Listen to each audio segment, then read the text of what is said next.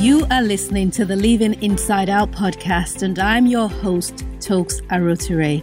This is episode 4.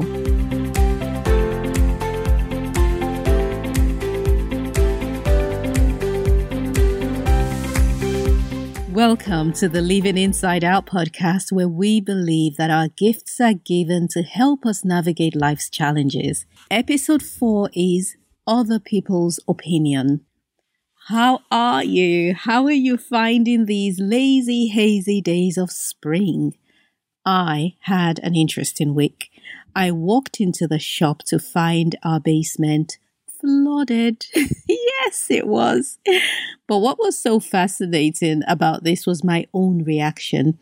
I was a bit surprised, of course, but I also had such a sense of calm and peace, and I just knew that I could handle this and I would sort it out. And I did. Now, if this had happened a year ago or so, I would have named it a crisis. I would have got into a state about it. I would have been freaking out. Here's why I had the reaction I did. I was filled with joy. I've been in this space of joy, and the day I walked in, I was overflowing with it. Joy comes from God, and it comes into your mind through your spirit, literally filling up your mind. Happiness, on the other hand, comes from things happening. I heard that definition last week, and I thought that was a good one. Joy comes from God, happiness comes from things that happen, or something like that. So when I walked into the puddle of water, it didn't change my emotion. Joy doesn't leave when the circumstance becomes unpleasant. In episode 2, I talked about having a mindset of peace during a storm. Because I was in a place of peace, I was able to make the decisions to get the flood, the leakage stopped, get the carpet ripped out, hire the humidifiers, and do everything I needed to do to sort it out. And life has just carried on as normal. Because crazy stuff happens in business, like floods in basements. That's just one of the perks. But I've also adopted that mindset of redefining your storm, which I mentioned in episode 2. I'm learning not to name challenges crises. I'm learning to call them opportunities. And it's working because I'm looking for the opportunity. And you know what I found? I found out that we'll be having a brand new, beautifully designed basement soon. That's what happened. So on to today's topic of other people's opinion. I think I heard about hybrids for the first time in Form 3 in secondary school. Someone, somewhere, some century came up with the idea of crossbreeding a horse and a donkey to produce a mule. And if you know anything about mules, they are sterile. They can't reproduce after their own kind. And the reason that crossbreeding is popular, or why it's a practice that even happens, is because the aim is to create an offspring that has specific qualities that the breeder wants. So in the case of mules, they live longer than horses, they are stronger than them, and they are more patient, and they are not as stubborn as donkeys. And so they've basically picked up qualities from both mother and father. This is also done in the plant kingdom, and where we have seedless grapes and crossover fruits like tangelos, and citrus fruits are crossed over to create new fruits and stuff. They also have desirable qualities, but then they're also sterile. You cannot plant a seedless grape and expect anything to come out of it, because it wouldn't. I have to tell you, though, that I am averse to messing with nature in that manner, but I can see the reasoning behind it. The idea of taking the best parts of two animals or two types of plants to produce a better result makes sense, but not in all cases. Because when it comes to grafting someone else's idea onto yours, you might get a visually appealing result, but in reality, the idea in itself is sterile and has no life of its own. I can't exactly pinpoint when my people-pleasing tendencies began, but I grew up surrounded by love and the words of my parents that I could do anything and I could be anything. So it definitely did not come from some trauma that I experienced in childhood. I suspect that it was around the time I experienced the perfect storm that I shared about in episode 1. And just to be clear, a perfect storm isn't one that has a good or a perfect ending, whatever that looks like for you. A perfect storm in seamanship or in sailing occurs when different elements, which in itself can cause a storm, all come together to form a mega storm, and they call that a perfect storm. So in my case, going back to episode 1, I had lots of different things going on at the same time, each of which had the power to create a setback in my life, and they all came together and formed a major setback. But that kind of major setback also took away some of my confidence because we live our lives heavily in the physical and emotional space. And I mentioned as well about your confidence or your identity being tied to temporal things. When the storm swept my temporal things away, it also took away my confidence, at least some of my confidence. Another byproduct of the storm for me was the entrance of the imposter syndrome. This is that state of mind where you just cannot accept responsibility for the good work you've done. So you end up relying on the opinions of others to deem you as worthy. Years later, I would go on to learn not to draw conclusions based on what I saw or what I felt, but in that moment, at that time, I lived mostly by my emotions. And if I felt good, then it was good. And if it looked commendable or other people confirmed it as worthy by others, then it was. This meant that if I didn't feel assured of my creation, I'd go hunting for pats on my back in the form of other people's opinions. I was relying on others to sanction my work. For me to feel good, then I'd draw the conclusion that actually I did well. When your actions are governed by the opinions of others, you will not reach your potential. You will only grow to the height that they have imagined for you. So I had two things working against me. One was my people-pleasing tendency, and the other was my fixed mindset. The people-pleasing part wanted to keep those around me happy, so she said yes to all their suggestions. The fixed mindset part believed she had reached the end of her abilities and needed to graft her ideas onto someone else's just so she could get a better result. I believe we attract our weaknesses into our lives. The people pleaser attracts insecure people who are looking to be doted on, and the fixed mindset attracts people who hold the promise of expanding their ideas or making it better in some way. But as we now know from hybrids and grafted trees, two ideas from different species are sterile, and whatever fruit they produce will not go on to produce more. And there's a word that I love in scripture, and it's called virtue. It means life producing. I've left a scripture reference in the show notes. Your idea grafted onto someone else's may produce one fruit, but that fruit will have no life in it and it will not go on to produce more. That's just the nature of a hybrid. Your idea in its own might seem weak and it might seem irrelevant, but I guarantee that it will bloom.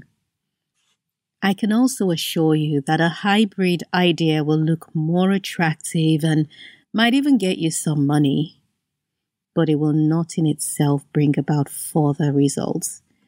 So I didn't just have people pleasing and a fixed mindset working against me. I also managed to attract complementary people into my life. Just like jigsaw puzzle pieces, one of the worst types of friendship combinations is between a people pleaser and an opinionated, insecure person. I was the people pleaser with a fixed mindset. And I was hanging around people who were opinionated and insecure. It's the ideal space to kill your dreams. And I am really, really looking forward to that episode on friendships. A time came when I looked back on my life and I saw my journey, especially my business journey, zigzagging all over the place. There were times I could have gone straight, but I went left and turned right and went straight and I turned left and I just was all over the place. At each of these points was a friend or a personality directing my life. When I looked closer, I noticed that the wrong turns were taken when certain conditions were met. And I'll share 3 of them. First one I noticed was that they imposed their opinion at a time that I was feeling less than confident. Case in point, I became a mom at 26 and I read every book from cover to cover. I read every pregnancy magazine, watched every program. I knew just what to expect and I had a plan for how I would mother my newborn. I also happened to be in a church where many of the moms were young. And if you had a child, you know that the level of vulnerability and uncertainty that comes with motherhood is a 10, a perfect 10. I remember how everyone and their mama had an opinion on how I was supposed to raise my little one. Someone said to me, apply lotion in an upward motion on his face so he wouldn't get wrinkles. This is a newborn. Another one told me I needed to breastfeed and bottle feed as well because breastfeeding wasn't enough. Others had an opinion on what size of clothing to buy. And one of the ones that burned me was the one who told me to put my newborn baby in a 3 to 6 month winter coat. Because they grow so quickly, you'll regret it in a matter of weeks. And now I look at that baby picture of my son in that horrible winter coat and I get angry all over again. I also stopped breastfeeding when he was 7 months old because in their opinion, it didn't make sense to. I was supposed to wean him off. I still get a bit annoyed when I think about my first-time mom experience and how it was influenced by others. So should I be honest and say how I allowed it to be influenced by others? But I did get my revenge back because my other kids, no one could tell me anything. And I breastfed my youngest till he was 2. Yes, I did. The second condition I noticed was the person who was doing the imposing was someone I cared for or I admired. When I opened the baby cot shop in London, I was in conversation with someone who I truly cared for. They did in fact come across as having even more knowledge than me, so that was a double whammy. But they also seemed to genuinely like me. So I found out that a certain celebrity in Chelsea was pregnant and I thought, great, I'll invite her to be the guest of honor at my opening event. I whipped out my phone with the intention of reaching out to her via Instagram because Instagram offers small businesses the opportunity to reach anyone in a way that LinkedIn cannot. So my friend responded, "You've got to craft a proper letter. There are copy specialists who do this for a hefty fee. You can't just write a celebrity without doing things properly, Tokes. You're a luxury business." Now, I ignored the fact that I had in fact built my business and got to where I was without her help or her opinion. I had even emailed celebs and I had got them to shop with us without a specialist writer. I had, of course, had VIPs and even royalties shop without my invitation. They came on their own. But what did I do? I agreed with her. I put my phone away and I made a verbal promise to find a copywriter. "Oh, don't worry. I know one of the best in the country. I'll get his details for you. Don't worry." Needless to say, that never happened. Details never materialized. I never chased up after my potential guest of honor. I was left disappointed, but I learned 2 lessons.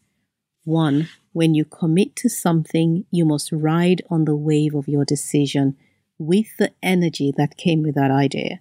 Otherwise, it'll fizzle out. Second lesson, imposers draw their strength from controlling your actions. They want to be partly responsible for the direction you take in life. Did I mention that there's an episode on friendships coming up soon? Yes. I think we'll just make that a series because it's huge. It's huge. It's huge. The third condition occurred when the person came through as having more knowledge or more experience. Or should I say that when I identified them or labeled them as having more knowledge. Now, one of the scariest experiences of my life happened just over 3 years ago when I opened on the King's Road. The day I signed the lease is an episode in itself, and I promise to share that with you. I was, of course, worried. I was scared. I even felt doomed to fail before starting. All kinds of controlling emotions showed up, but there was a power that was stronger, and it kept pulling me forward, even when it didn't make logical sense to carry on. So, in a bid to alleviate my fears, I reached out to an acquaintance in the furniture industry. He also happened to do digital marketing, and he ran a very successful business. I wanted him to do some work for me because in my panic, I led myself to believe that the only way I could survive this new phase of my business was if I immediately ramped up sales on my website so it could pay for the physical location. And this was his response. Tux, are you sure you know what you're doing? Opening a showroom is no small matter. You've also chosen one of the country's most affluent locations, and I'm not sure you can handle it. Listen, Tux, I'm speaking to you as a friend here. I know you don't know me that well, but I've been in the game long enough, and I know what I'm talking about. Let me ask you something. Have you really given this some thought? Listen, my husband jokes with me and says, I don't understand why you don't sweat. How can you look so cool and unbothered when the rest of us are sweating in the heat?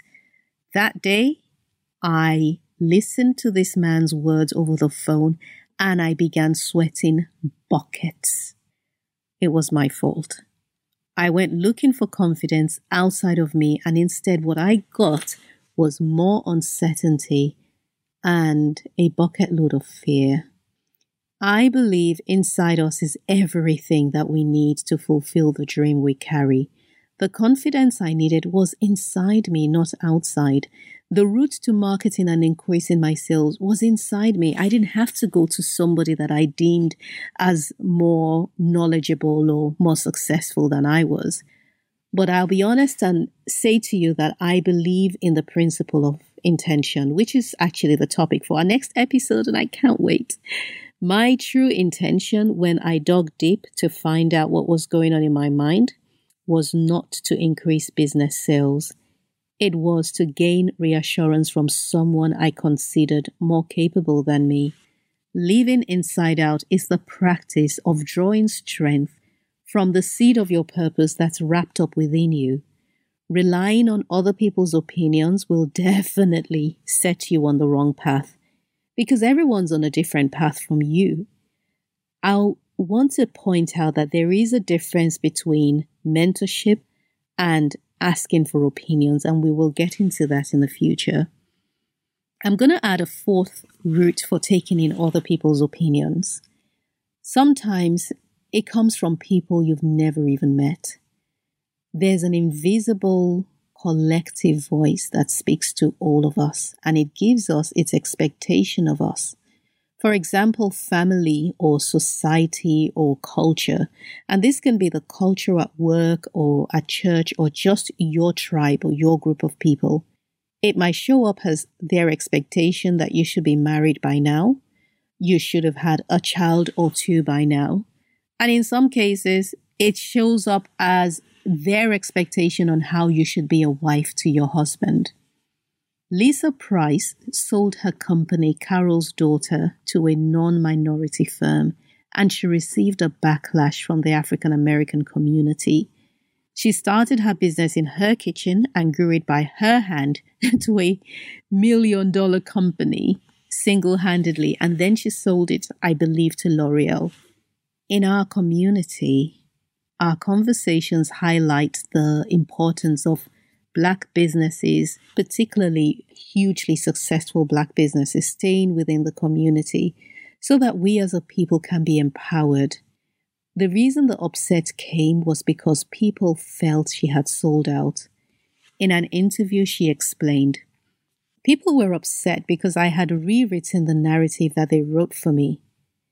That collective voice I mentioned had an opinion and imposed it on her without knowing the ins and outs of her business. And the truth is that in business, having multiple locations and being seen everywhere does not always translate to what you think it does. I remember the day I realized the story of my life was being written by others. I had shared a business idea with a friend and I was so excited about it. But it took 20 minutes to explain the details of what should have really taken 2 minutes because she kept pushing back and picking holes in it. Holes like, what about your business? How can you run the baby cut shop and start another business at the same time? And I replied, well, the two ideas work really well together. And if it gets too much, I can always hire staff. Yeah, but then your family will suffer. Already, you say you're tired and you don't have enough time. How do you think you'd be able to cook and look after your home with a third or a second business? And so it carried on. Every sentence I shared was shot down very quickly by this person, and it was all done with a smile. Finally, I took my cue and I stopped because I realized she was trying to write my story for me for whatever reason. Nobody knows like you know what you should be doing. And don't be surprised if those in your circle don't feel the same strength of conviction that you feel because they don't see things the way you do. And it doesn't mean that they are haters either. They just don't see what you can see. If an idea is precious to you, guard it diligently. Like in the words of Chimamanda Ngozi Adichie, a guinea fowl's egg. I guess those things are very precious. Hard to find, maybe. Ideas are fragile when they are young and they should be treated with great care. I admit that there were times I didn't have an unwelcome opinion shoved in my face, and I was the one who went looking for it. The people pleaser wants those around her to be pleased, and she's prepared to be the step stool for others to stand on. That was me. But it all came to an end when I began to really practice authentic living. Episode 3. My gifts became exposed because I had stripped away the layers that covered them. And that was where I drew my confidence from. Finally, I started to say no to them and yes to me. And that's another thing I discovered, that when you stop asking other people for their opinions, they go off to find another victim to graft themselves onto.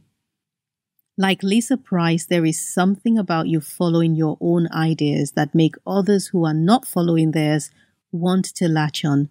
So they claim ownership of your plans by telling you what you should and what you shouldn't do. Other people's opinions become harmful when it decides the trajectory of your life. When you do not take your cue from your spirit, but instead trust what others think, that is a problem. The day I decided to stop seeking was the day I started to fly. My gifts, which I had been holding back from using, finally came to the surface, and I haven't looked back since. So how can you start to trust your own judgment? I'll give you 3 tips. Number 1, change your mindset. Every change, every habitual change begins with your thought. There are thoughts that you have harbored and they have now become mindsets, and those mindsets are filtering your decision-making process. If you're going to change the way you process your dreams, then you've got to change those mindsets. So first you identify what they are, and you compare it with absolute truth like the Word of God and see if there is any authenticity to it. Second tip, these are tips, by the way, that I have used and have worked for me. Second tip is to start small. Start by taking baby steps. Do you have a habit of running to your friend for every little problem? Well, begin making those small decisions yourself, knowing that if you fall, you can simply get up again and keep going. Practice taking responsibility for things that go wrong, and it will build your confidence to step into the unknown. My third tip is to keep a record.